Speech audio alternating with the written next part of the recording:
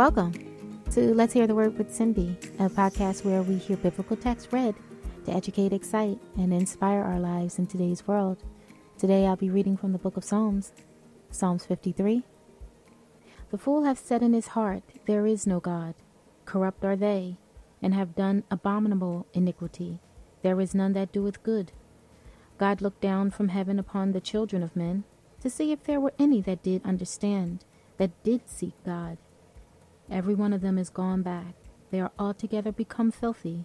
There is none that doeth good, no, not one. Have the workers of iniquity no knowledge, who eat up my people as they eat bread? They have not called upon God. There were they in great fear, where no fear was, for God hath scattered the bones of him that encampeth against thee. Thou hast put them to shame, because God hath despised them.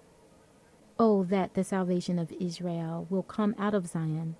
When God bringeth back the captivity of his people, Jacob shall rejoice, and Israel shall be glad. Thank you for listening to the word today. Be blessed.